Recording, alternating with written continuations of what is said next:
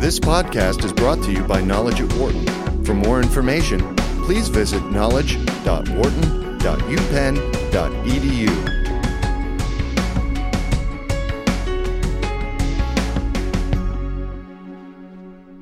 I'm Adam Grant. We're here with Peter Thiel, co-founder and CEO of PayPal, the first outside investor in Facebook, as well as a legendary investor and entrepreneur in Silicon Valley.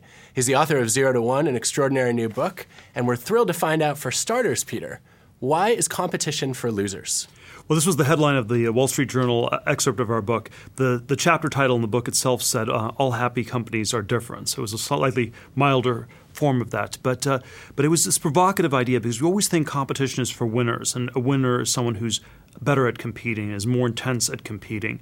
It's like you're in a high school sports team and you learn to compete against the people you're up against, and the really talented people are the ones who compete the best.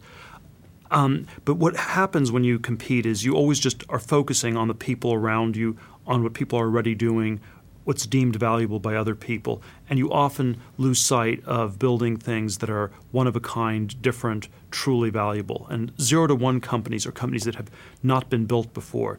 The next Bill Gates will not start an operating system. The next Larry Page won't start a search engine. The next Mark Zuckerberg won't start a social networking company. If you're copying these people, you're not learning from them. If you're competing against these people, if you think you're competing with these people, you're actually trying to copy them, and again, you're not learning from them. Wow. So on the flip side of that, then, you argue we should actually think about monopoly as a good thing. Why? Well, it is certainly from the point of view of a founder or entrepreneur, you want your company to always be a monopoly. You want to be offering something to the world that no one else is offering, and that therefore you'll have some really healthy profit margins around your business. So from the inside, I would argue monopoly is always a good thing, and that's what every entrepreneur should attempt to build. From the point of view of society as a whole, I think monopolies deserve their bad reputation when things are static. So if it's like the Parker Brothers board game where you're just reshuffling the deeds, or if it's like the post office or something like that where the monopoly is just a rent collector or a toll collector, that's bad. But when it's something dynamic, like Apple Computer building the first smartphone that worked and you have people lining up around the block to buy it, that's a monopoly that does not create artificial scarcity, but that's creating something new, and that's doing something that's good for society as well. So if you put these ideas together, is the suggestion then that Mark Zuckerberg shouldn't have started Facebook, given that Friendster and MySpace were already out there, or that Larry and Sergey had Alta Vista and Ask Jeeves and others to compete with, so Google shouldn't have existed? Well, it certainly is always a question what dimension is really new and really different. I would argue that with Google and the search business, it was the PageRank algorithm. It was a way to automate search and computerize it that was quite new and that fundamentally transformed search into this vastly bigger space than anyone had thought it was in the 90s, in the pre-Google 90s. And in a similar way, I would say Facebook was the first one to really crack the code on making personal identity real. And one of my friends, Reid Hoffman, went on to start LinkedIn. In the 90s, it started a company called SocialNet. So they already had social and networking in the name. And their model was that we'd have these avatars on the internet, and maybe I'd be a dog and you'd be a cat, and then we have these questions, how would we get along with each other? And so there were all these virtual world, simulated reality, social networking plays, but they were fundamentally about people being different from who they really were. Facebook was the first one to really capture real identity. So sometimes companies are iterations on things where there's just a fundamental breakthrough in one really key dimension. Mm-hmm. So tell me a little bit about why you think software has been so lucrative, and why have we seen so much progress in digital technology recently? Well, there's sort of a lot of reasons for this, but this certainly has been the last 40, 50 years. We've had enormous innovation in the world of bits, somewhat less in the world of atoms, clean tech, energy more generally, transportation, biomedical. A lot of these other areas seem to have been a lot tougher. One of the things that I think is true of any great company is you have to build something that is valuable to the world, and you have to capture some fraction of what you create. So you have to create X dollars in value, and you have to get Y% of X. And X and Y are these totally independent variables. in most cases, Y is about 0%. And this is actually a disturbing element in the history of innovation, that a lot of innovators discovered things but weren't able to get anything. Tesla was outcompeted by Edison, even though Edison had an inferior technology. Or the Wright brothers came up with the first airplane, but they didn't get to be rich. And of course, in the sciences, it tends to be even worse. So if you're Einstein, you come up with general relativity, you don't get to be a billionaire. You don't even get to be a millionaire. And so there is something. It's always this question of how do you actually capture some of the value of what you create. I think there is something very unusual about software businesses where so many of them have this monopoly-like character that enables people to capture a tremendous amount of value. And I think that's sort of this very underexplored dimension of it. The marginal cost of producing software is zero, so you have these incredible economies of scale, and that's sort of a classic natural monopoly business. It's really interesting. It makes me wonder what's going to come next. So if you think 20, 30, 50 years down the road, is there going to be a next digital revolution, and where will that be?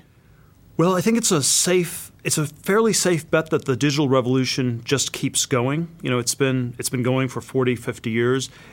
The contexts have gradually shifted from hardware, semiconductors to software, internet, mobile internet, and so I think in this space broadly is a very good place to look. And while we've constantly explored looking at all sorts of other technological verticals, space, biotech, genomics, energy, the bulk of our focus is still on software for this reason. So let's talk about the people behind the software. One of my favorite lines in 0 to 1 was that you didn't really trust a tech CEO wearing a suit. Well, it was in the context of a lot of the clean tech companies in the 90s, where you had these sort of people who they had a certain look to them, where they sort of looked. And again, it's always fact specific. There are no hard and fast sartorial rules. But in Silicon Valley, if you were wearing a suit, it looked like in a pitch meeting, it looked like you were bad at sales and worse at tech. And so it had sort of that very specific meaning. Really interesting. So you wouldn't make the broader statement that we should just leave suits out of business altogether? It depends totally on the context. So these things are always very context specific. There are, I think they're definitely one of the people rules that I find to be very true is that these companies often work well if the people have known each other for a long time or there's some good prehistory. So whenever I talk to people who founded a company, I often like to ask the prehistory question. When did you meet? How long have you been working before you started the company? A bad answer is we met at a networking event a week ago and we started a company because we both want to be entrepreneurs. And a good answer is we were in college together for 4 or 5 years, working on this, thinking about this, and I'm more on the business side and the other person's more on the tech side or something like that. And this was one of the secrets behind the PayPal mafia that you were part of. Did you know back then that it was so critical to start a company with people that you knew well and trusted? Well, I don't think you need to know all of them super well, but it certainly helps because you know what people's strengths are, you know what people's weaknesses are. You can be somewhat more honest in conversations you have with people, and then it does lead. You have all these crazy ups and downs in these businesses, and you don't want things to blow apart on one of the lows. Mm-hmm. So you also make a statement that you are not a lottery ticket. What is that about? Well, there's always this very important question in business. What is the role of chance, and how much is everything just a matter of luck, one way or the other? And it's a very hard question to answer because we can never run this experiment twice. But I think it's always a good sense to have to tack a little bit against this chance idea and this luck idea. Certainly as a venture capitalist, when I've invested in businesses, if I treat them as lottery tickets, where I don't know if this is going to work, maybe it works, maybe it won't, I'll give them some money. Once you do that a bunch of times, you've already psyched yourself into losing money. And I found that I do much better when I have really high conviction and willing to put a lot of capital behind an idea. Whereas when I'm saying that it's a lottery ticket, what often is really going on is that I'm actually too lazy to really think about what some of the strengths and weaknesses of a given business are. And so even though there is such a thing as luck, and it's quite important in some ways, I think we exaggerate its importance. And often when we use the word luck, we should instead just be thinking a little bit harder. And if you think that you've been lazy, the rest of us have a lot to worry about by comparison. But if you think about this idea of luck, in the book you actually say, in a way, you are playing a lottery ticket. Because on average, the most successful investment in a fund will outperform the rest of the funds.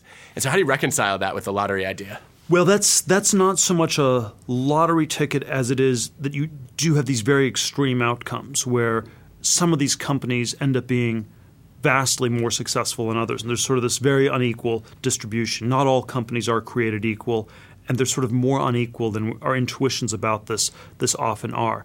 So I think of the lottery ticket part as just, is the company going to do well? Will it work or will it fail? So I think there's some companies that do reasonably well, some do a lot better than others. So as long as they all succeed, that's fine as an investor. But I think it's also important to keep in mind that some do a lot better than others, and this changes one's thinking in a lot of ways. So, for example, you would have been better off as the 100th person at Google than the CEO, founder of most venture-backed startups in Silicon Valley.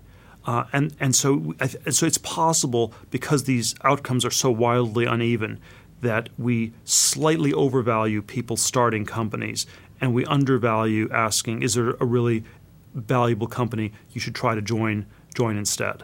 That's an interesting connection back to the monopoly discussion, because maybe one misinterpretation of your monopoly idea is that everybody should go and try to start a company that no one's building. In reality, you're recommending that a few of us do that and the rest maybe think about joining that company? It's important. Well, if you have a great idea, you should go ahead and start it, but you shouldn't start a company for its own sake. And certainly, there's always a suspicion one has that the 4th online pet food company, the 10th thin film solar panel company are not quite as original and groundbreaking as people might advertise them to be. Mm-hmm. So talk to us a little bit about how you think about when you want to actually be involved as a founder versus an investor. I'm thinking of Palantir as an example, where many people know it now as a killer app that's being used to fight terrorism. There you co-founded. In other cases, you've invested and taken a little bit more of a backseat role. When do you decide to jump in full? Well, I'm mostly work as an investor these days. I do think that at Palantir I'm chairman, which is sort of a board level involvement, but not sort of a day-to-day showing up at the office every single day, working in some operational managerial capacity. I think in most cases you're either sort of all in or not, and it's not really possible to do these companies part-time. And as an investor, you always have to have a certain sense of humility that once you write that check, you only have very limited control over what you can do. So you have to think really hard when you write those checks. Mm-hmm. I would hope so anyway. Now, when you think about your investing career, is there an investment that you regretted the most looking back and maybe learned the most from? Well, sort of the somewhat odd one that I always give as an answer to that is that the biggest mistake I made in the last decade or so was not doing the Series B round at Facebook. So I invested in summer of 2004, the Series A round. Then there was a much higher valuation, about 12 times the per share price 8 months later, which was the Series B. And I actually thought about it pretty hard, but on paper, my stake was already really big. But it would have really been a good investment to make. There were more than 12 times as many users. So on sort of a per user basis, it was perhaps actually lower than the first round. And so there are all these intuitions we have about these companies that tend to be quite off. Things can change very quickly. They can change for the better in ways that are very dramatic and very underestimated. And sometimes they also change for the worse. Maybe nothing has changed in a year, and that itself is a change for the worse because you only have a certain amount of time during which you have to accomplish what you're going to accomplish. And it's like this option that sort of is running out of time. So let's take this back to the book then. You were teaching a class at Stanford Law School, and there was a student, Blake Masters, who was taking notes, which went massively viral. At what point did you decide I want this to be a book, and why? It was a class actually undergraduate in the computer science department. Blake was at the law school at the time, sat in on the class. He took the notes. They went viral. We had about 400,000 people read them on the internet. And we concluded, wow, there's so much interest in this. There's no reason we need to do this just in Stanford or just in Silicon Valley. Let's try to distill all these thoughts into an even more crisp form And the best form we came up with was to actually write a book, and that's what we did. The book is full of some statements that are at best provocative, but I think everyone in many cases would find them to be even a little bit contrarian. How often do you believe everything you write versus you're pushing an argument to its extreme but maybe questioning how far you'd go on it? Oh, I believe everything I say. So I guess then as a follow-up question, when you think about how to best get people to adopt some of your more radical ideas, is there a point at which you don't want too many people to follow them? So if we were to take, for example, the idea of starting a monopoly, we said not everybody should do it. When you have people dropping out of college, perhaps to think about joining your fellowship, again, it's for 20 people. Are you designing some of these ideas just for a subset as opposed to for the majority? Well, I don't believe that there's a one-size-fits-all approach. So I think I don't think everyone should go to college. I don't think everyone should drop out of college and start a company. And I think in terms of what we do with our lives, with our careers, there's no one right answer. I think my critique of our society and culture is that things have gotten way too tracked. People get tracked from the time they're 3 or 4 years old.